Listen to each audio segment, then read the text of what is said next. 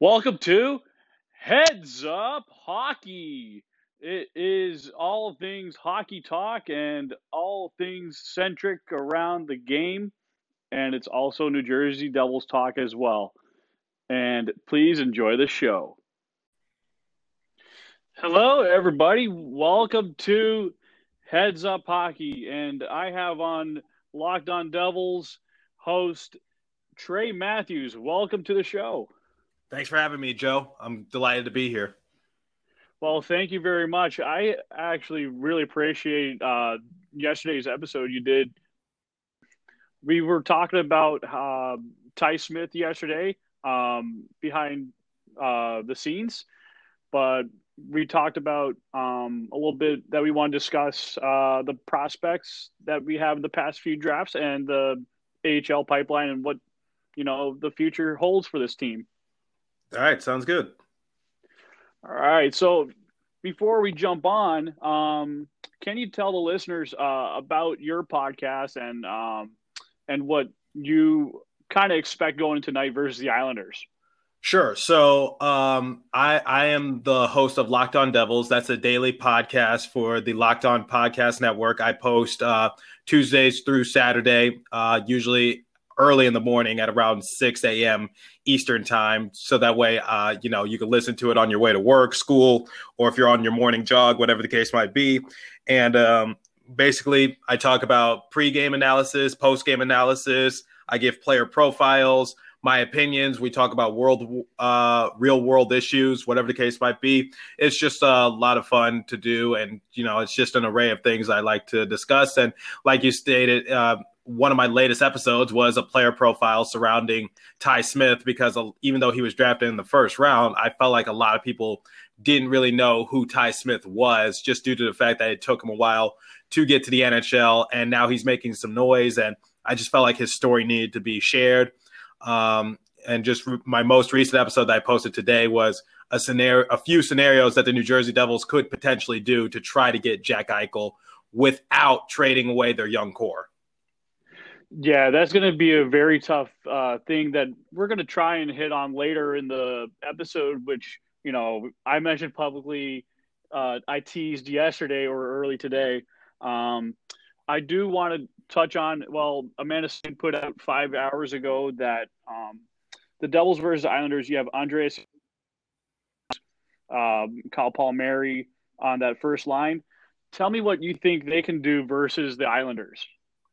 So for Janssen and Palmieri, for Palmieri, this is to begin the season. I believe the first 9 games of the year, he didn't have a goal, and that's the longest he's gone to begin a season without scoring a goal. But obviously, he started to get it going against the Boston Bruins, in which we were able to upset them. So for Janssen and Palmieri. So for Janssen, I believe he's kind of fallen underneath the radar. I believe he had a lot of high expectations going into the season. I believe a lot of people wanted him to do what he did in either his second or his third year with the Toronto Maple Leafs, in which he had a lot of points. And obviously he hasn't done so yet, but his plus minus has been improving. He's slowly but surely been getting more comfortable into Ruff's system and just tallying up the points. So I believe for Janssen and Palmieri, they're sort of like the dark horses. So Palmieri is just someone who could catch fire. We've known what he can do ever since 2015, 2016, when he first joined the Devils. So Palmieri is just a goals getter. So, just get the shots on goal and eventually trickle by. So that's what I keep telling about Bratt, Zacha, and Palmieri, which is just keep shooting the puck, and one of you will find the back of the twine and one of you will lead us to victory. So I love it when I see one of those 3 players coming out aggressive. And for Janssen, just take it slowly but surely. And, if he just plays his game, his production will be just fine. Yeah, and we talk a lot about production. You mentioned Bratt. I mean, when he was drafted, he was in the late rounds, and he's really turned into from a top 9 to a top 6 forward, playing on the left wing, playing on the right wing sometimes. He's been versatile. When I first saw him and he started playing more of the North American game, I really saw that, he could shoot the puck on net, and almost the way he releases it is just very accurate, and it's very sneaky fast. And I think the Devils can do a lot of damage with Zaka as the center tonight. They could, if they choose to pass less and shoot more. I think maybe you could also as a decoy and you can pass it to Gusev who could snipe it in. But one thing that I criticize Gusev is his foot speed. Um, Not to mention he's starting to pick it up on the six man attack. Right. So, yeah, for Nikita Gusev. So, for players like Gusev, they usually have to, perform really well. Otherwise, they're going to just like fall out of favoritism and out of the rotation. So, you're right. You hit the nail on the head when you worry about Gusev's speed. It's because, like, if he doesn't keep up with the New Jersey Devils, slowly but surely, he's going to fall out of favoritism. But I felt like last season he played. He played really well. Obviously, he's not really on pace to match the numbers he did last year because last year he played in 66 games, had 13 goals, 31 assists for a grand total of 44 points. And this season, through 14 games, only 2 goals, 2 assists, and, plus minus is -7. So, Gusev, I don't know what's been going on. I guess just the change of the coaching staff really doesn't really match what he's able to bring to the table. And you usually see that in a coaching change where you see one or two players just way off the mark than what they're normally capable of doing. And, that just happens when because the New Jersey Devils, we had to clear house last season. We had to trade away Hall. We had to trade away Green. We fired our coach. We fired our GM, all the above. Now, we got Fitzgerald. Now we got Ruff. Now we got a bunch of these new players like Murray, who's not really doing all that well right now, kind of lost his starting spot along with PK Subban. Then we got Janssen, who's solid. I think we're just waiting for him to just really, take it to another level. And then obviously, sadly, we couldn't get Corey Crawford to, suit up one game for us. And now, we have Gusev, who's kind of like, we had some, bigger expectations for him because, I just shared to you his stats. And I thought he would be a great passer. But obviously, I think it's just the coaching game plan for Gusev because he's just way off the mark. Yeah, and you talk about like players that are off the mark. Gusev's just having one of those years. But one guy that's really been off for me is Travis Zajac offensively. You'd kind of look at his contract year. He's really up there in age. I know I'm 32, but he's 35. Yet he's amassed over 1,000 career games, and he just hit that milestone just recently. But I think he's physically taxed at this point in his career, and I don't know if he's gonna want to play another season or two because this is a new staff, and I don't know if he's fully confident in staying long term, but I would like to see what he can do the rest of this shortened season. And maybe if Tom Fitzgerald decides to give him a contract or not. So I've been saying this on my show a lot. I do not expect Zajac to be back with the New Jersey Devils next season, unfortunately, because like you said, he's up there in age. He's been with us through thick and thin. Obviously, hasn't been able to win a Stanley Cup, but he did go to the Stanley Cup Finals with us when we played the Kings. But obviously, I was there. Yeah, we didn't win, but still, at least he went to the Stanley Cup Finals. That's more than a lot of other players could say. So, he's been with us through thick and thin.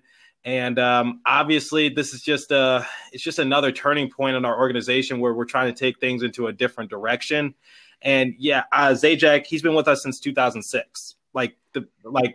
Ladies and gentlemen, I'm 21 years old. So he's been with us since I was in kindergarten or first grade. So it's going to be really hard, but I don't expect him to be back with the New Jersey Devils next season. I either expect for him to A, retire, or B, go to a contending team to maybe have one more chance to win a Stanley Cup. Yeah, I was talking to another person, a good friend of mine on the show, and we said, what are the options left for Zajac? And goes, A, retirement, B, the Islanders. And the only reason why he would ever go to the Islanders is to be with Lou Lamoriello, the GM who drafted him, along with David Conti. But Other than that, Zajac is a lifetime Devil. He's not going to want to go. I doubt he's going to pull an Andy Green. Well, Andy Green was traded in his defense. But Right. let's see, another longtime Devil who almost went to a New York team. Who does that remind me of? But he changed his mind at the last minute, Patrick Elias. Yeah, they gave him that special Yep. clause. So it could happen. You just never know. But we're talking about a lot of these young guys, and one of the guys that really hit off during the pandemic was Belarusian Minsk native Yegor Sharangovich, who really lit off the KHL in scoring, and he's seen the back of the net a couple of times this season. What do you make of him? So after he got that game-winning goal against the Boston Bruins that gave us our first win of the year, I actually renamed my show for a week just as promotion, Locked On Sharangovich, because I just love the determination and effort that I saw from him. So obviously he didn't really do anything in game one, but here's the one thing he did do. He drew like 3 or so penalties. Like he was putting his body on the line and putting the Devils into power play opportunities. Obviously, we didn't capitalize on them, but just the fact that he was giving us those opportunities, using his body like as a rag doll kind of thing, just, just overall, I just said, you know what, this kid might actually, surprise a lot of people. Maybe he won't win the Calder Memorial Trophy, but at the same time, I think we have something in Sharangovich. Obviously, he scored 3 times this year. He's been sent down to the taxi squad a couple times, but, that happens when, you're a young player. And, obviously it seems like every 3 games, the New Jersey Devils have to switch up their lineup because, like now Heezer's out with another injury or something like that. For Sharangovich, so while he was playing with the KHL, so interesting fact.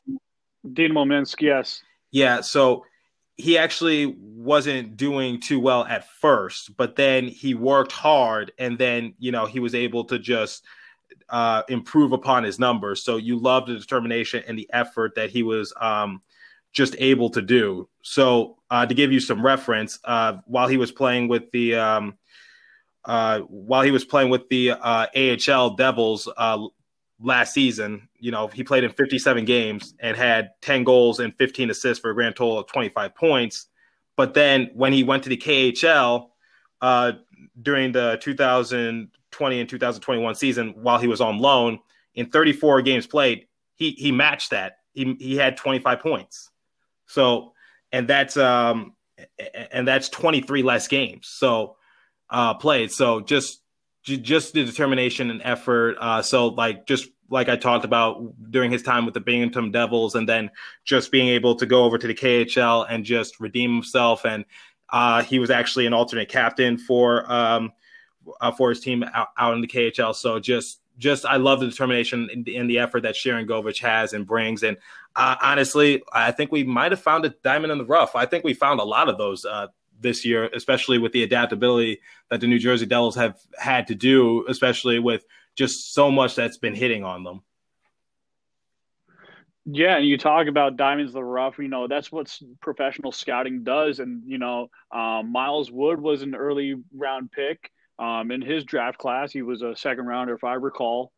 He went to play for BC for a few years, but he's been a wrecking ball as of late. But one of the critiques about Miles is he's once in a while gets too many dumb penalties, but careless passing at times. But he really has been scoring a lot more this year, and he's been productive in the points department since his extension.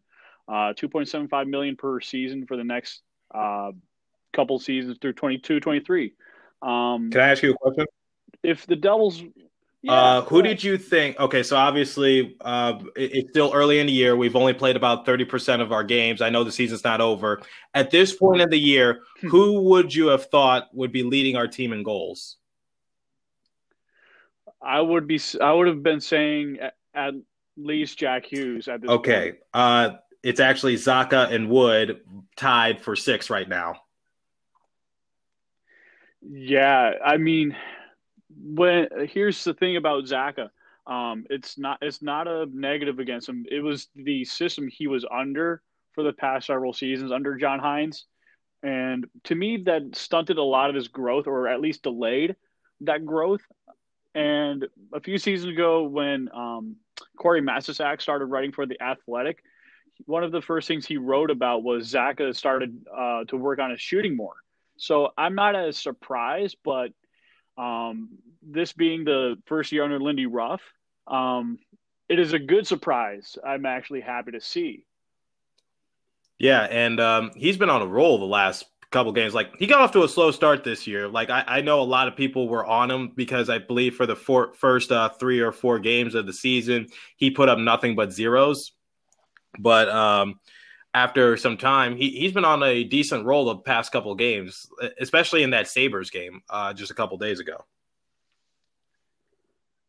Yeah, the Sabres, every time they play Linus Ullmark, it just They make the Sabres look just like never gave the Devils a light of day when they shoot. They make the Sabres look like a playoff team every time they play them for some reason. I don't know why. I think over time, like, here's the thing: the Devils pass a little too much when they face a goaltender like Ullmark.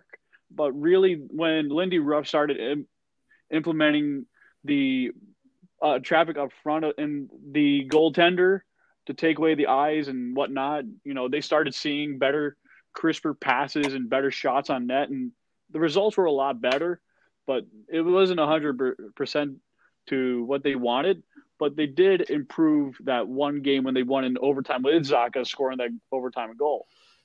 Yeah, but at the same time, in that game against the Sabres, they were Jack Eichel-less. Ullmark had to leave the game early, and Taylor Hall, I don't think he scored this year, has he?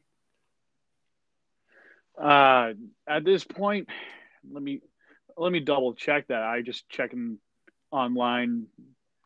Taylor Hall. It's been a while since I've seen that guy.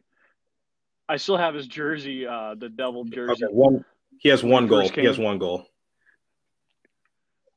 That's one goal, and that came on the first game of the year for the Sabres. Yeah, he has one in the 2021. He only had one goal, 11 assists in 19 games. So there you go on that one. I mean, Buffalo. Yeah, that's not classic Taylor Hall. He should have just come back to New Jersey, quite honestly. If he only signed a 1-year deal. Yeah, you'd never know sometimes with free agents. It's just, they decide to go one place and they say they go another. But really, that's why you don't overcommit to someone. Yeah, I want to look at the prospects that, Devils fans have been craving for. This past pandemic draft, we had the 2020. A lot of people are excited about Alexander Holtz, Dawson Mercer, and some people just were like, WTF when Shakir Muhammadulin was picked in 20th overall. I was one of those people. I was for a moment, but the thing is, the Devils always have a good track record with bringing in Russian players. That is true. So I'll hold them accountable to that. I'm just saying, I'm pretty sure there were still some better pieces available or better players available. Like one of the guys I was thinking about at the time was Alexander Pashin, but I wasn't sure how Dr. Amy Kimball and the way, the evaluation process would go, because that's pretty much a top secret thing, kind of like a CIA thing. So you can't really hack those things when it comes to the Devils and their. Well, worst comes to worst, they can always trade them. Well, I mean, here's the thing. Muhammadulin, I'm not sure if you watched the World Juniors, but he was one of the top defenders for that team with Daniil Chaika, who's in this year's draft as one Russia's best defensemen. So Muhammadulin actually has a really good skating game. He can shoot the puck very hard, and he's still pretty physical, but he's just starting to add on muscle. So I know you promote that nutrition bar on your podcast. I think he needs a bunch of those. Am I allowed to say it on your show? Bill? Yeah, Built Of Bar, Built Bar, course. the protein bar that tastes like a candy bar. Go to builtbar.com and use the promo code locked on 20 and you'll get 10% off your first order. And there you go. And if you're in the KHL, Dave Shakir and Muhammadulin, you can just eat those while you're resting up and getting ready for the the Gagarin Cup, which is their version of the Stanley Cup in the KHL. And it's a really good league for a kid like him who's, 19 years old and just starting to gain experience. I mean, he's paid his dues in the MHL, VHL. I'm not sure if you know this, but the MHL is their junior system. VHL is their AHL Oh, system. okay. That it's always so confusing out there, quite honestly. I know it's not perfectly like the terminology isn't quite set, when it comes to the European leagues, but that's how they usually do it. And he's been playing for Salavat Ulayev in the KHL, and he's starting to pick up a lot of minutes, but he did have an injury just recently, so he's not playing right now, but he does have a really good game overall. He has 10 points in 39 games at the KHL level. All right. So, yeah. Okay. So, seeing some potential right there. I get you. I get you. So, yeah. Yeah. He strikes me as more as a stay-at-home defender kind of player based on his track record, if I'm being honest with you, because and there's nothing wrong with that. Yeah, you need more players that can be solid, protecting the crease. Like when I watch him, he's physical. He likes to not necessarily poke check, but push you off, your game and just throw you off and make sure you don't get too comfortable, which is important because, you're going to have guys at the NHL level who are going to try and invade the space of the Royal Road, which is what Valaket calls that golden high danger zone where you create a lot of scoring drives. That's where a lot of scoring is caused at this point in the game. And you want to have those guys that back you up. Yeah, I like I said, I was surprised when the Devils drafted him. I'm going to be completely honest with you, but at the same time, maybe they see something in him that we didn't see at the time. So, like you said, when you watched the World Juniors Cup, and you said he was playing excellent defense. That's actually what we need, quite honestly, because the Devils' defense is atrocious. And it's like a rookie is right now leading our defensive squad at this point. So it's just like we need all the defensive help we could get. He's not the person I had in mind, but at the same time, it seems like it seems like he's more focused on just trying to be an anchor below the blue line and just protect the crease, and just overall, he's not too worried about padding his stats. And that's actually a good thing to have because, usually the two-way defenseman can be a big liability in the sport of hockey. So it's like overall just I think this kid is going to really, may surprise a lot of people. And that's what the Devils are known for. We draft a lot of people and, they usually end up surprising a lot of people, quite honestly, because look at the amount of players that are on our roster that are surprising a lot of people right now, including surprising me, if I'm being completely honest with you, Joe. Yeah, I was going to say, I had a couple of friends. Well, this was before I started knowing you as, Locked On Devils podcast. During the summer, I had a bunch of other Devils podcasters. We did like a draft ranking of the first round, and one guy had 6 correct picks, and I actually had Holtz a little bit further out, like around 9th overall, and I actually had Yaroslav Askarov at 7 because I thought, because he's a really high end goaltender, the way he played, before and during and after the World Juniors, and I figured, the Devils could have easily taken him, but I was wrong. But I was happy that, the best player available was Holtz, right after. And I want to get into Holtz there and see what So you for think. Alexander Holtz, I actually did an episode back in, I believe, August, where I said it's very possible that the New Jersey Devils can draft him because, he was one of the top ranked European skaters. And I did an episode as to do I expect Alexander Holtz to, come to New Jersey? Because, I said it's very possible. And, overall, I think he would have been, or he's going to be something special, quite honestly, because the one thing about Alexander Holtz, the one thing I talked about in my show is that he is a sniper. Like that dude can shoot the puck with ease.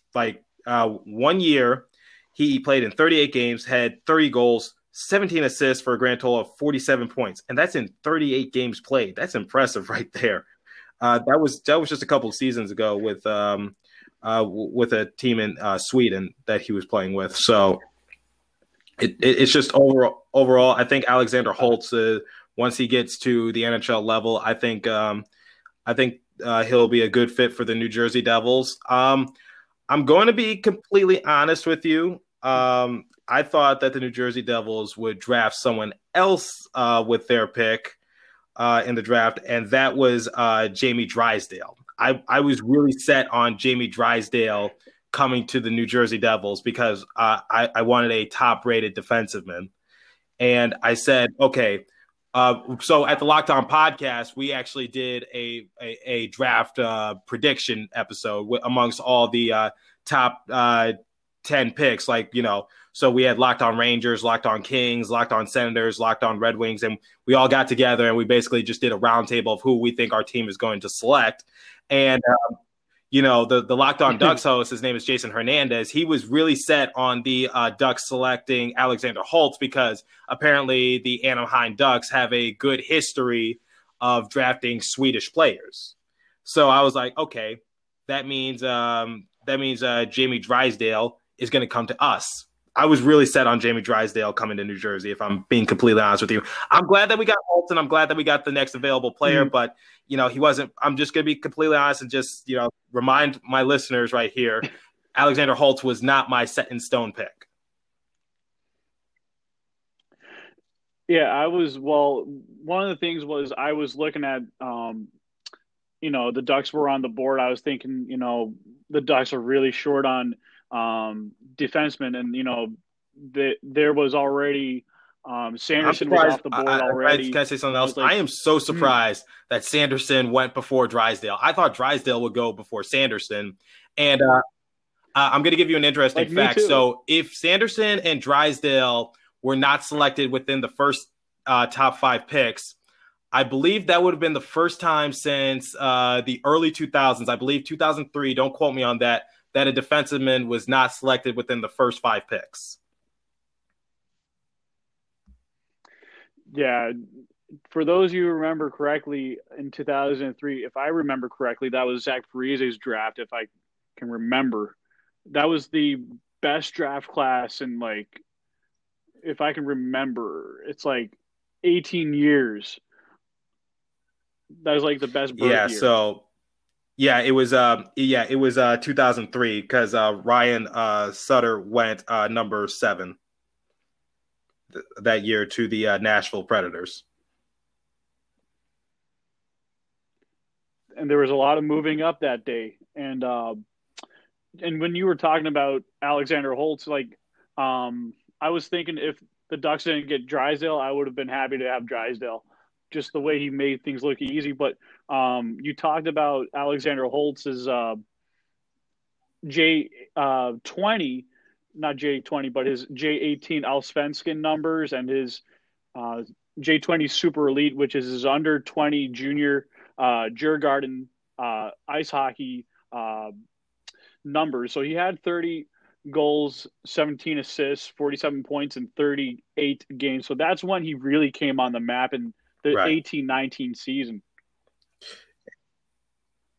And So, Alexander Holtz, obviously, the following year, he kind of when he was playing for the SHL, he so the in 2018 2019 he only played 3 games for them, but then the next year he played 35 games for them, 9 goals, 7 assists for 16 points. So the one thing I always like about prospects, or the one thing I always look at, is do they show improvement? Because they're still young, they're still developing. So the one thing I look is, are they taking steps back? Because if they're taking steps backwards, that's a red flag.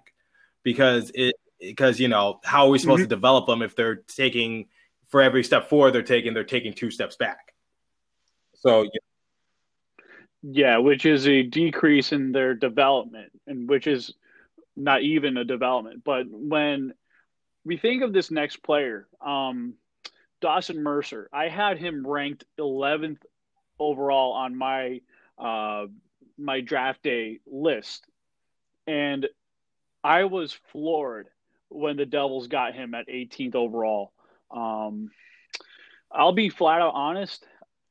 His defense is very good. His forechecking is really where I want a player that I want to have when he develops, whether he's a third or second or first line uh, center winger. And having him playing for the QMJHL, that's usually a high scoring conference in the CHL where he had been traded from one team in Drummondville Voltigeur, and then he went to Chicoutimi Saguenay.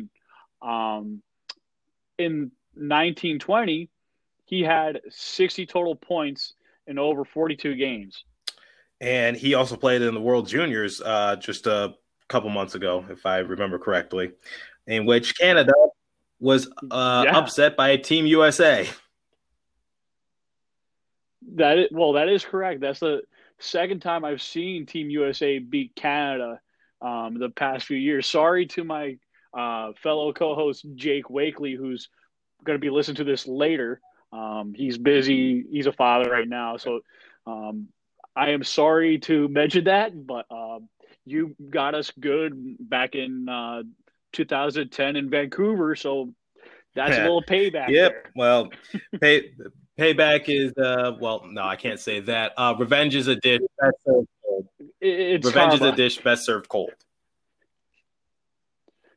Yeah, it's like serving cold poutine. Oh man, he's gonna That's French fries, cheese curds, and sounds gravy. like a heart attack. Um, Actually, if you haven't gone to Pomfrey in New York City and Manhattan, start it with a small portion. You'll be I good from will there. next time I'm in New York, but the traffic there is awful. The traffic in the East Coast is awful. Yeah, I would say this next time they hold a draft in Montreal, that's when I'm gonna dish out. But But we all honestly, back to Dawson Mercer. We were discussing about his numbers and just his production. So I actually talked to someone. He's a friend of mine who plays hockey. He thinks that Dawson Mercer is going to be a bust. Quite honestly, he says that's why Mercer fell a few spots down, is because overall there's just nothing impressive about him. Like there's nothing that jumps out to him. Like obviously in 2015, 2016, we see that he had 68 points, but other than that, or 2018, 2019, and then he had 64 points again. But he just doesn't think that Dawson Mercer is impressive. And obviously, I said, like, I don't think you're looking at the full picture of what Dawson Mercer can contribute potentially. My question to you is, what do you say to my friend who thinks that Dawson Mercer is going to be a bust? well, here's the thing: a bust is a player who is not good. A mindset wise. B, they don't play the game right physically. They're not there, to support the team, and they're not there to be in every game. To me, when I watch Dawson Mercer, I noticed that he forechecks a lot, very strong along the wall. He plays a 200-foot game, and he goes all out, whether it's his first game or it's his last game, whether he's playing against Austria or he's playing against the U.S. He goes all out and he does whatever he can to help his team win, whether they win or not.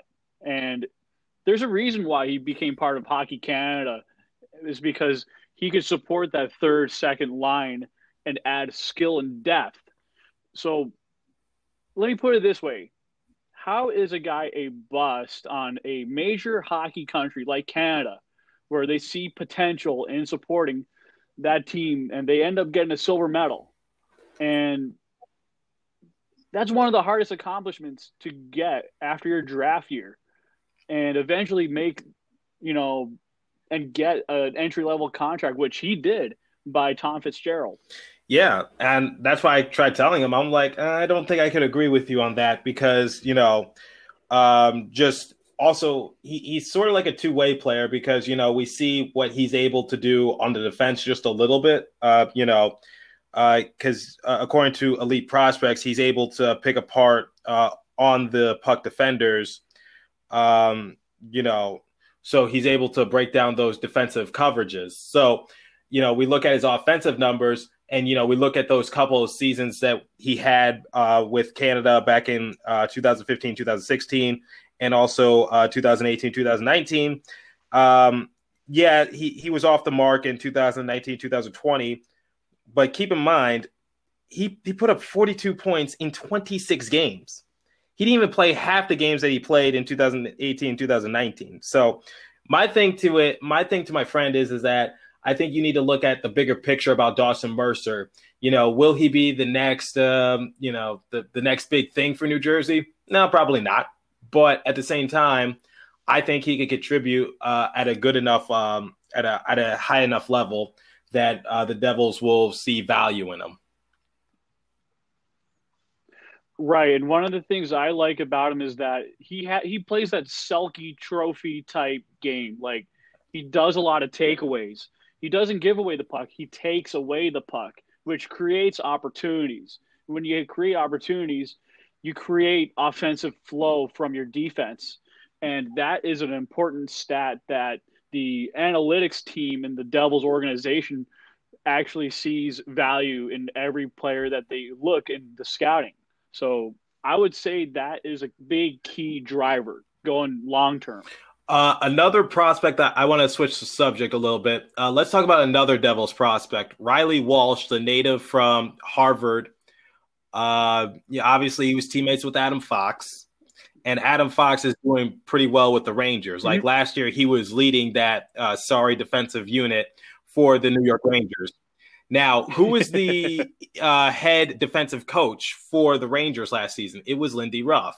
And who did well? Adam Fox. My hot take is if Riley Walsh gets the opportunity, which is likely, to play alongside with Lindy Ruff, do you think Riley Walsh has a chance to be the next Adam Fox? I think he could be something similar, if not a little bit better. I saw him recently, not just, doing a nice slap shot goal like a Brian Rafalski, but I did see him skate up the ice nice and smoothly for Binghamton and score a goal coast to coast, which I know it's the AHL, but the AHL is a lot harder than playing the NCAA to an extent. So really, I like the footwork on him. I like the mind on him. I really think if he finishes out this full AHL season, let's see what he can do going into the next season in training camp. Yeah, I mean, I think I'm not sure if you knew this or not, but while they were playing for the Harvard Crimson, Riley Walsh and Adam Fox, they actually led their team in points, and they were both defensemen. Like, it's really rare to see your two defensemen leading your team in points. So I think for Riley Walsh, if he just gets that opportunity to play with Lindy and just do what he's currently doing for the Binghamton Devils, I think we have another diamond in the rough, quite honestly. And, you talk about offensive defenseman and Lindy Ruff. When Lindy Ruff was last in Dallas, when he got there, he helped turn around John Klingberg's game, which, he really started turning his offensive game around. And he started fitting that run and gun offense.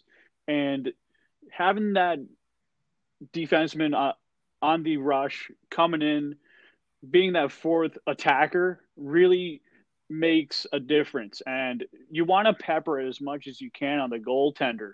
And that creates, scoring drives. And if you put enough traffic up front, and let's say future Devil Nolan Foote comes up, the son of Adam uses Foote. that big body, tips a puck in. Yep. His father's number is retired by the Colorado Avalanche. So big shoes to fill. And I know many listeners don't want to talk about the Avalanche from 2001, but that could have been a fourth Stanley Cup total for the Devils. Let's not talk about things that. Go right. Let's not turn listeners away.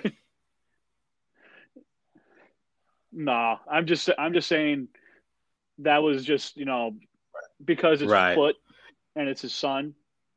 But anyways, I'm just saying Nolan Foote, he has a shot that his footwork was just the one thing that needed the most work.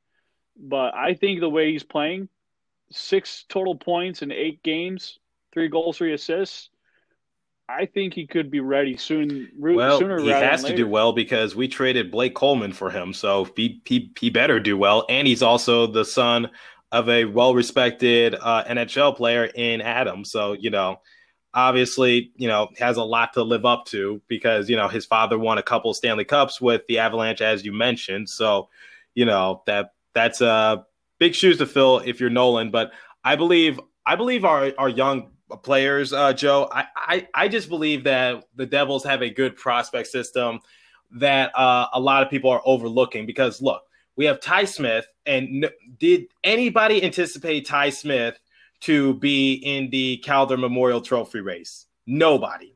If somebody said they're lying. I'm not as surprised now, but I knew over the past 2 seasons when he was drafted, he had the potential offensively to get there. It was just a matter of not if, but when. And the climax or the crescendo, I like to call it, has started.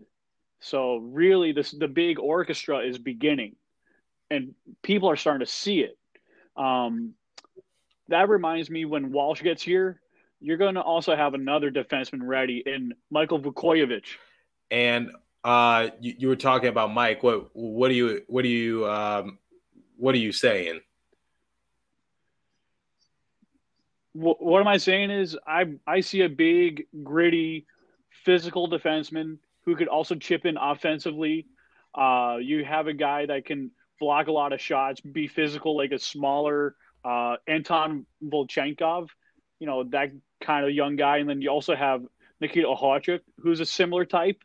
And, Okhotyuk also blocks a lot of shots. And, over the years, the Devils never really had defensemen that would block shots because they just weren't those type of players. And unless you were Volchenkov, you really put your body in front of the net, or you were Andy Green blocking shots on net. And the Devils need those kinds of defensemen who will sacrifice. I was talking about Sharon Govich doing that earlier in Game 1 against the Boston Bruins when I saw him just – at one point he had to get checked up upon by the trainers. Luckily, he was still able to get back into the game. So, yeah, talking about Ty Smith, it's just he's just surprising a lot of people. Like when I did that player profile on him, I think a lot of people now see the kind of potential he really has to just, take to make a difference. Now, do I think he'll win the Calder Memorial Trophy? Probably not. Most likely not. Just due to the fact that, there's just a lot of, there's just a lot of other great players out there. And the Devils, I don't think they're going to finish in a respectable position with the way they've been playing lately. I could be wrong, but if Mackenzie Blackwood wants to win the Vezina Trophy, or if Ty Smith, wants to win the Calder Memorial Trophy, the New Jersey Devils have to finish in a respectable position, or maybe even get into the playoffs by the grit of their teeth, by just the skin of it. just so like, you could give those players that much more eyeballs looked at or attention. So you see like, oh, wait, they made the playoffs. Yes, it was barely, but at the same time, look at who's contributing. Now, going back to like what I was saying about Sharon Govich is, I think, surprised a lot of people because I don't think anyone knew like what the potential the kid had to do. And then, obviously we got lucky and we had 3 first-round picks in this past year's NHL draft. And, we talked about Alexander Holtz and how he's a sniper, Mercer and his contribution, just being a two-way player. Maybe he could win the Selke Award sometime in the future. Or, now Mukhamadullin, the Russian stay-at-home defender, maybe he can help out in the long run. And overall, I just think that we have a lot of great young guys that can really help us out. And also, like, when we traded for Nolan Foote, and now we got Adam Fox's line mate partner in Riley Walsh. Now, I got to ask you this $1 million question. This kind of steers away from the conversation. Would you trade any of those guys to get Jack Eichel? Okay. Which a few scenarios that I had in mind were it's going to Riley Walsh and Ty Smith and 2 future picks. I believe they would have to be first round for Jack Eichel. To be honest, I would actually say no because I actually like the 3 players that we have. I've seen the Devils before acquire different players in different trades, and I don't think Jack Eichel is the kind of leader you want on a team, especially the headache he's had over the years with Buffalo and their ownership, and I'm not sure if he could handle being in New Jersey's ownership group. And I just think that trading assets for a guy who's had a history of headaches with Buffalo ownership, to me, is just like a big red flag for me. So I say no to Jack Eichel. I love the way he has played his hockey, but to me, mindset and character is everything. So it's a no on Jack Eichel. Yes, it's a clear and also no it wouldn't be the first time that we traded for a big name player and now we're stuck with their large contract. I'm looking at you, PK. That is absolutely correct. I mean, PK has $9 million left, and I mean, PK Subban's taken up a lot of cap space, which is 11%, by the way. It's what Cap Friendly tells me right on their website. That's all the way through 22, 23, and I think he's going to be exposed in the expansion draft, and Seattle has to take on a big contract to get to the $81.5 million. Well, I know their play-by-play announcer, Evan Fitzhugh, who will be covering them on the radio, so maybe I could tell him to tell the front office to take PK Subban in the expansion draft, please, because we cannot get rid of him. PK Subban relatively makes us worse in every aspect. I literally just wrote an article about this for the Hockey Writers. He according to Evolving Hockey's goals above replacement chart, the only category where Subban's production is above replacement level is the power play offense. However, he's barely, treading water in that respective field. Yeah, I'm sure you probably know a good friend of this show, Alex Chavancy, who writes for the Hockey Writers, who actually does put up a lot of those similar stats. And he had another article similar talking about how the Devils have improved a few things over the past few days, but still going through that 5 out of 6 game rut. Yeah. That is frustrating, and I just really hope we can just get it together, because the thing is, we should have won against the Sabres. There is no way, we played them 3 times and we lost 2 of the 3. There is no way we should be losing to the lowly Sabres at all. And the fact that we had to take them into an OT just to beat them, and they were Eichel-less. Ullmark had to leave the game early, and Hall's been struggling all year, really concerns me. Yeah, I was gonna say, PK's been so lackluster this season and last year. He was just a complete mess under John Hines, and just he's looks not just snake bitten, but he looks completely uh, whacked out of you know change of scenery from Nashville. And I just think you know the Devils could promote another defenseman like a Riley Walsh to succeed him. And I have written articles on the Puck Authority about eventually having a successor for PK, and I think Walsh would be the right guy to be there.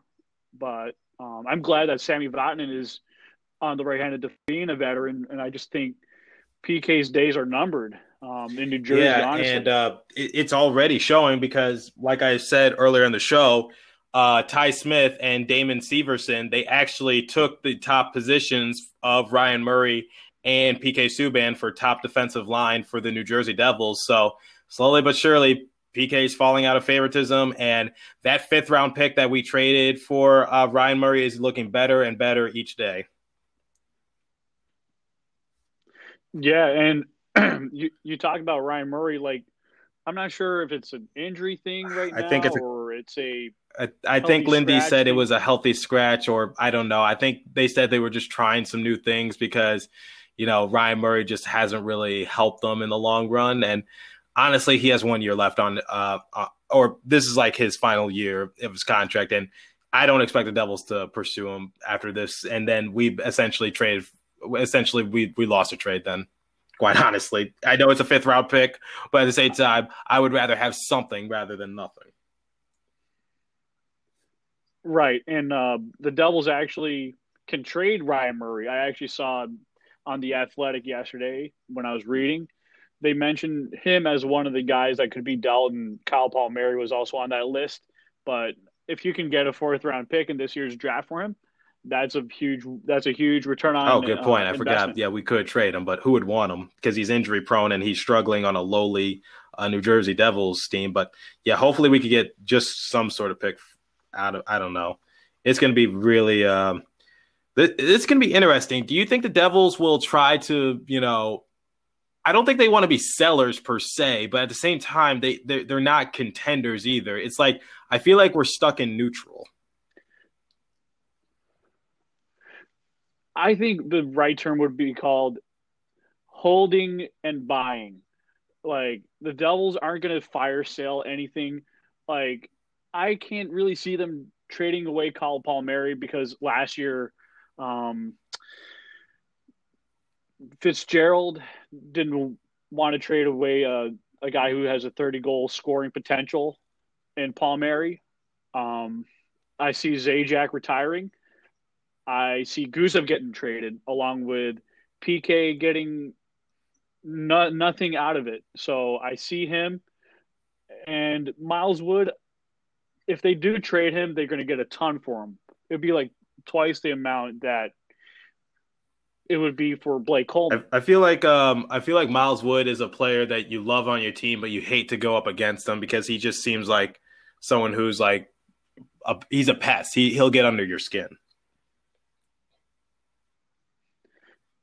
Yeah, it's kind of like the Marshawn feel. Like you love him on your team, you completely hate him when he plays against you. So it's like he's got that physical swagger type game that you love to harness, but you hate to have it go against you if he's Right, on the and other side. it's going to be interesting to see what the Devils do at the deadline. Like I've done a couple like trade rumor episodes where I talk about could they potentially like get Pierre Luc Dubois if that was possible. A majority of the fan base said no.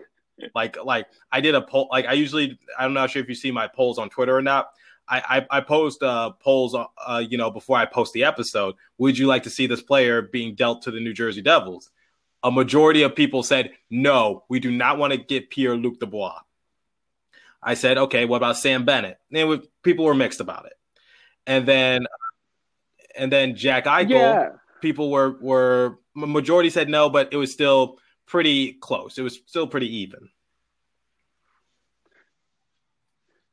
like I saw people getting high on Phil Forsberg Vinny Parise of Pucks and Pitchforks came up with a few trade ideas, and I was like, I really don't think trading, a guy like Sharon Govich or a Devils first and a second or whatever, and any of these trade ideas would be ideal for Forsberg because the Devils they're still adding assets.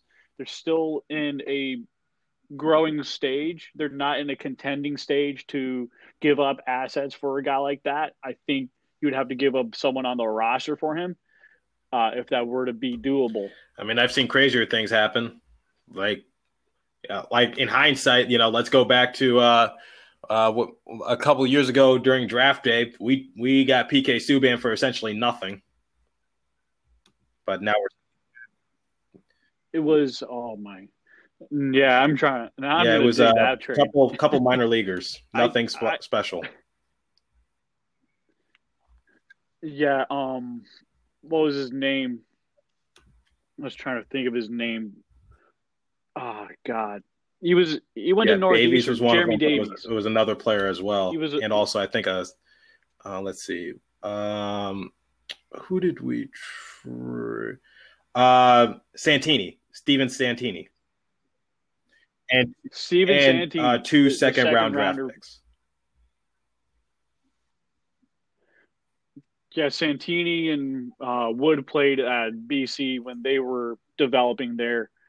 Santini just could never really break the lineup under Hines, and even when they made the change, they just never could make it. And that's one of the reasons why they gave him in the trade. It's just, sometimes you don't win every trade. Yeah, and I think the Predators were just saying, you know what, his production is going down. Despite him being on the cover of NHL 19 last year, we don't want him on our team, so we're going to sell him, do a salary dump, and now he's your problem. It's so sad because the thing is that so like last season, obviously we didn't make the playoffs, but the season before we missed the playoffs again. But the season before that, we went to the playoffs, but we lost to the Tampa Bay Lightning in 5 games in the first round. So, I think the mindset is that we just need one more piece to make us consistent playoff, a consistent playoff team once again. So, we have these young players in Jack Hughes, Mackenzie Blackwood, and Nico Hischier. We have Taylor Hall, who's an MVP caliber player. If we get PK Subban, a former Norris Trophy winner, then I think we're going back to the playoffs. I mean, yeah, that was the theoretical side, but then it just Ray Shero in years before, like he never really acquired a guy in free agency to help supplement, and allow the other prospects to really develop. And it just seemed like it all started to fall apart after that. So really, I think the way things shaped up is that, had there been a little bit more acquiring of a few pieces here and there, maybe the Devils end up making the playoffs, but you never end up getting Jack Hughes. That is a good point. Would you sacrifice the past for the present? It's so hard to it's so hard to say because I know Jack Hughes is having a great year right now, but did you know that last season he was statistically the worst performing first overall draft pick since Joe Thornton in, I believe, 1997. So to give you some reference, Patrick Stefan, who's now infamous for missing a wide open breakaway shot for what was it? The Dallas, I believe it was the Dallas Stars or the Atlanta Thrashers. But either way, he missed a wide open breakaway. He statistically still had a better rookie season than Jack Hughes. So, just putting that out. You want to know who else is having a really bad rookie year? Alexis Lafreniere.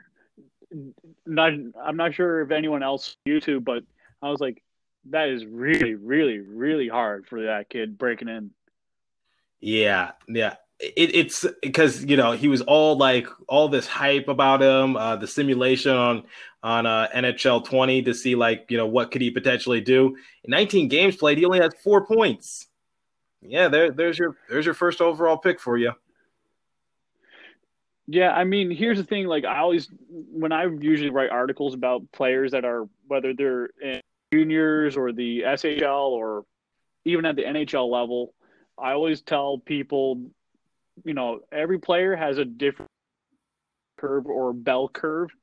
And, you know, Jack Hughes's development curve is a lot smaller than, like Alexis Lafreniere's current first year in the league. And so take that for what it's worth statistically, but Jack is on the right path on development the way he's physically. He's really coming into his own, and he's playing a less stressful system under Lindy Ruff where he can play his own game and, create the pace he wants.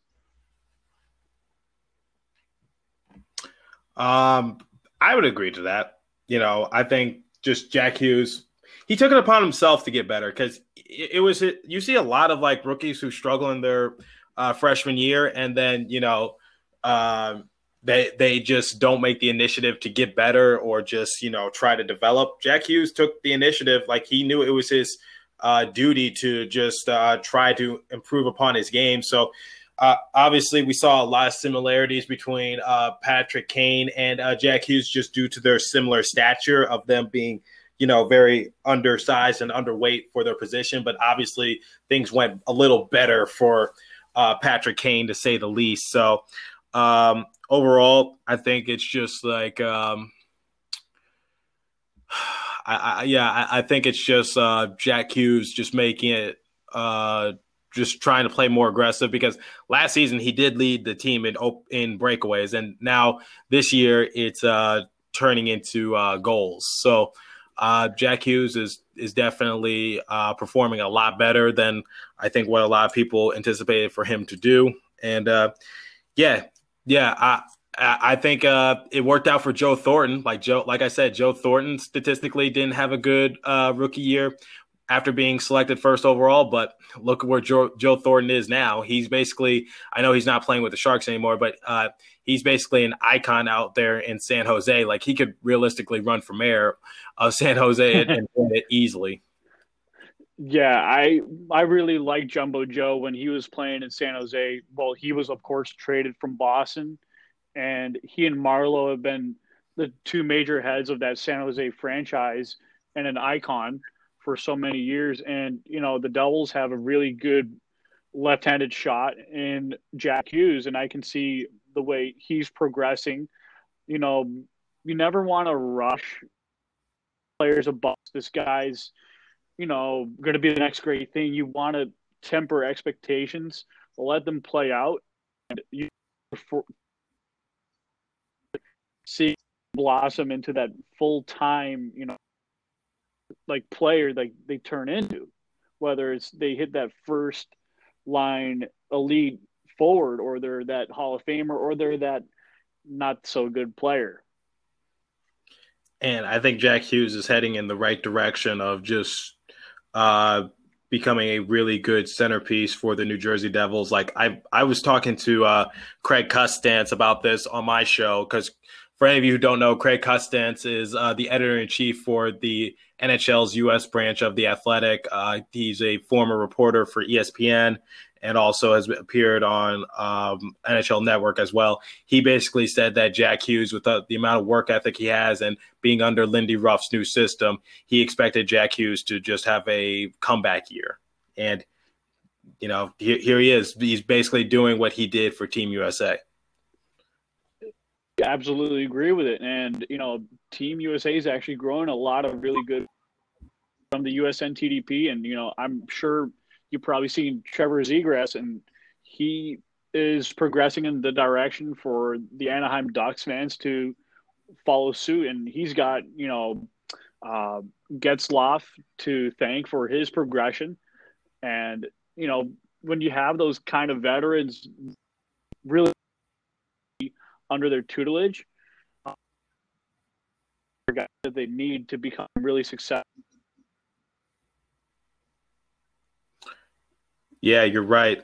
They do have they do have the tools to be successful. And speaking of Team USA, like I know when they came to my college to play my school, Adrian College, I was able to see Jack Hughes's little brother Luke play, and Luke is showing shades of Quinn and Jack. So, and I believe Luke is going to be playing at the University of Michigan, or he's committed to play there. So, so Team USA does produce a lot of good players. Yeah, and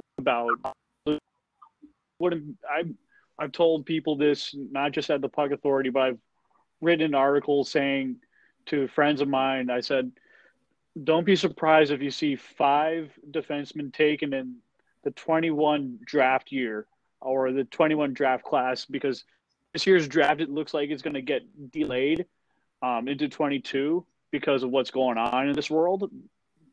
And there's not enough sufficient data to really come up with scouting reports. And, some leagues are on and off and some leagues postpone, because of what we're dealing with. But we'll eventually get out of it. And there could be 2 back-to-back drafts. But I'm not sure if you heard this, but there was a 31 Thoughts podcast by Elliot Friedman.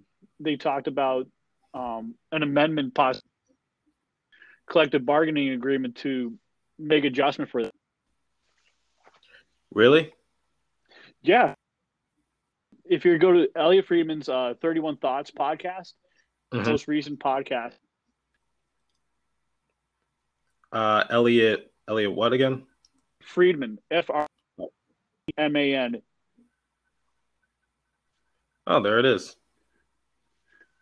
Yeah. Oh, yeah. I actually listen to him every other week, as much as I can.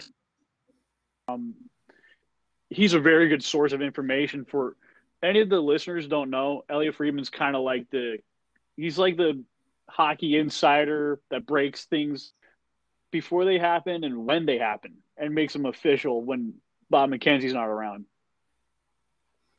Well, that's good to know. That I'm always looking for new things to listen to. I've been listening to him for years and years, and if you follow him on Twitter, you'll see that he does about not just his 31 Thoughts about all the other teams and stuff like that, but he also puts out what's going around the league. And if you ask him a question, he could probably tell you or not. And he does have really good NHL sources really close to the situation. Well, it's always good to find new connections to get the latest information out there or hear what's going on, and always looking for new podcasts to listen to and just on my way to school or on my way to work, whatever the case might be. And I want to say this, you really impressed me today. And I know you mentioned this on your podcast, but how did you first get into Devils hockey? How did I get into Devils hockey? It's actually an array of things. So I have family in New Jersey. I've spent a good amount of my summers in New Jersey. So just I guess forced to watch them on TV at times. I started watching a little late though. I'm gonna be a little honest, but at the same time, and here's actually a cool story that I've never shared on my show. So you remember what was his name? Stefan Noesen? Yeah, Stefan Noesen. Yeah, Noesen. Former Devil. He was picked up off waivers from the Ducks. I believe he's with the Sharks now. He started out with the Gulls. So it's been years since I've spoken to her. I actually know his wife, Allison. She She was a dancer at the University of Detroit Mercy, which is the college she went to, and I was a ball boy there for 6 years. So Huh. um, yeah, for she was, I believe, a dancer there for 2 years. So I was there for a total 6 years, working as a ball boy. So she was there my first 2 years, and obviously I still follow her on like social media. So I see that, hey, like, your husband plays for the New Jersey Devils. That's actually kind of cool. And also like uh, when I heard that PK Subban was going to the New Jersey Devils, that obviously kind of impacted just me getting more invested into them and just putting more time into it. But overall, just I've always had a special place in my heart for New Jersey. Well, that's a very good story. I started out, I haven't told many people this story on the podcast, but when I first moved to New Jersey in 2005, it was the 2005-2006 season in August. And a good buddy of mine is a Devils fan, still is, named Alex Goldstein. Thank you. It was during lunch that he got me interested in Devils. Person was a Ranger fan, and she tried to get me into it. I said, sorry, but my family's from New Jersey. They've been in New Jersey since 1664 when it was New Netherlands. And I don't feel that special with the city of, I don't feel like, the Rangers would represent me. And I said, you know, my my mom's side is from Jersey, and I just really love the red and black, and I just really love the history of the team, and I like that they represent the people of New Jersey, and they way of representing players. Like they really had a good history bringing in the former Soviet Union players. Um, if you ever get a chance to watch the Red Army movie, um, I highly recommend it because they talk a lot about from the Soviet Army side of what happened, both good and bad. I'll definitely give that a listen, It's or read more into it, I should say. it's really interesting because Lou Lamoriello was one of the guys that brought in a couple of guys like Vyacheslav Fetisov to name one of the several guys that came into New Jersey, and the Devils needed to be a bit more, but guys that I really liked when I first became a fan was John Madden in 2005, and it was great to see a lot.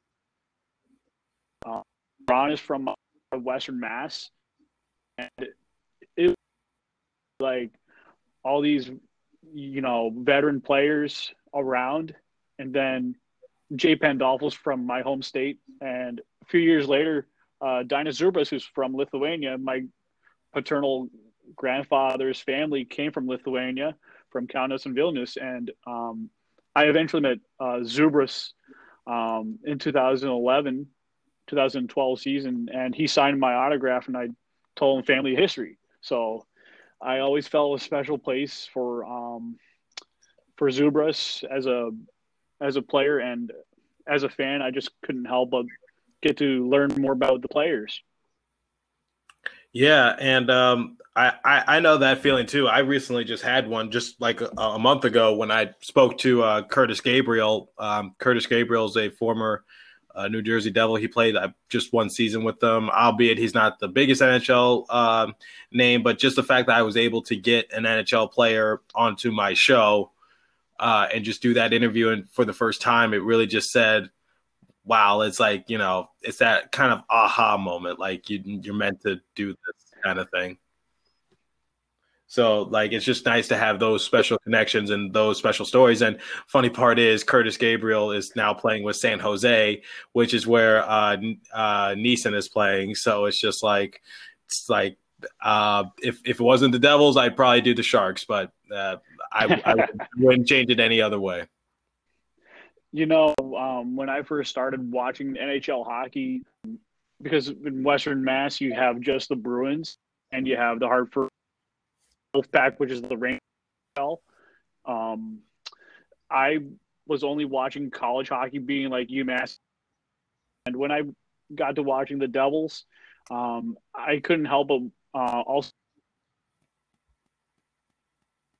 following the Atlanta Thrashers because I used to watch baseball, but I used to be a Braves fan all the way till 2011.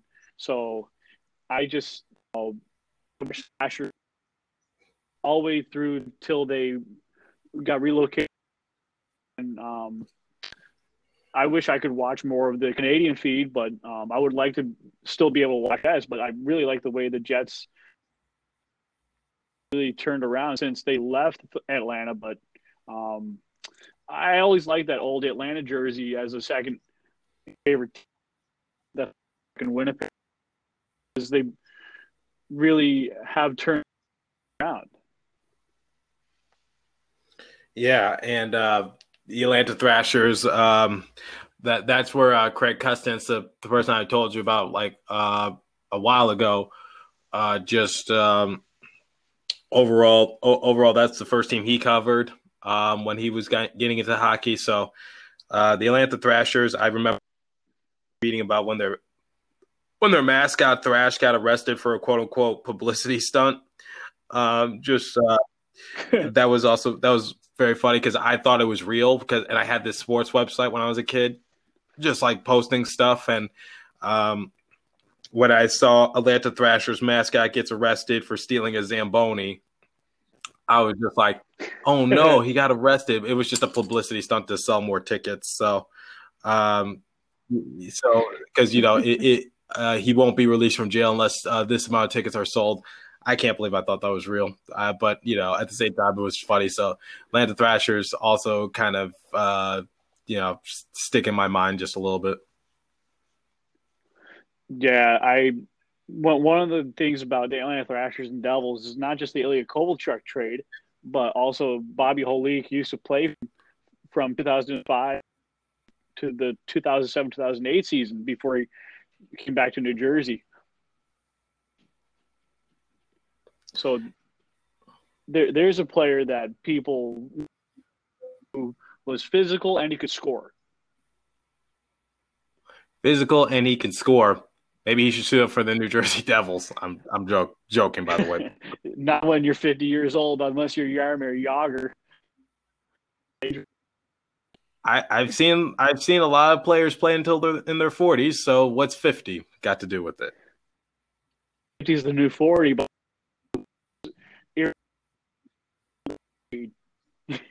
yeah, that's probably it. Yeah, that's probably the way things are rolling now. It's too quick. Otherwise, we still have a lot of more players still left. But I was going to say, what you got going for the next couple of episodes?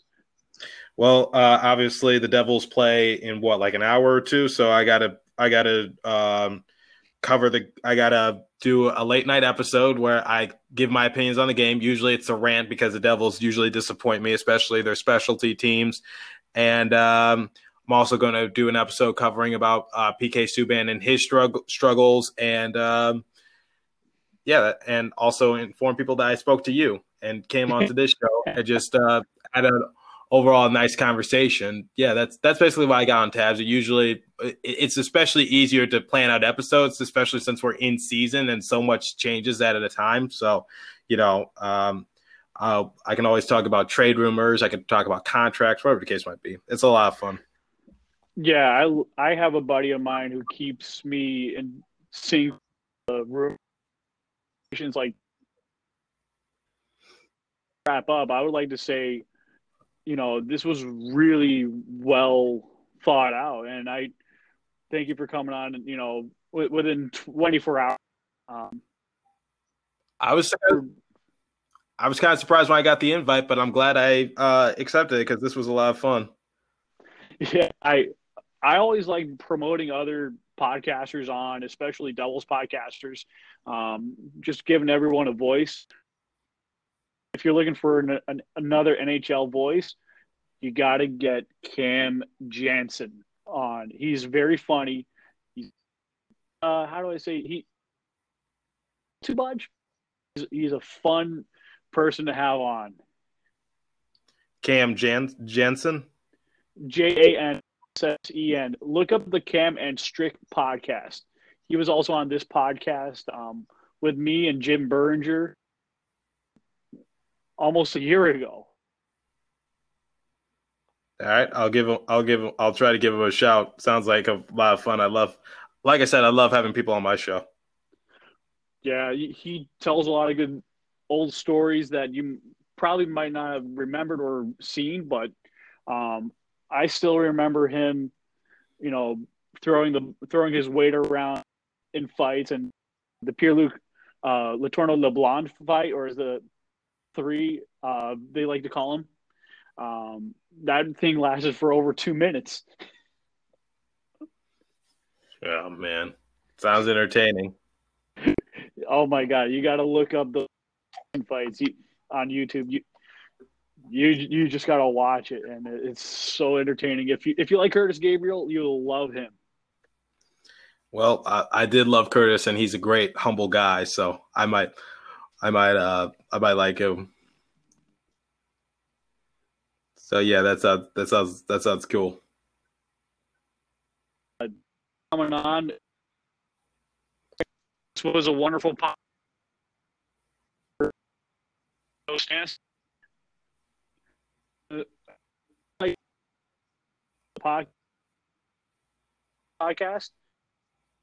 Let's go.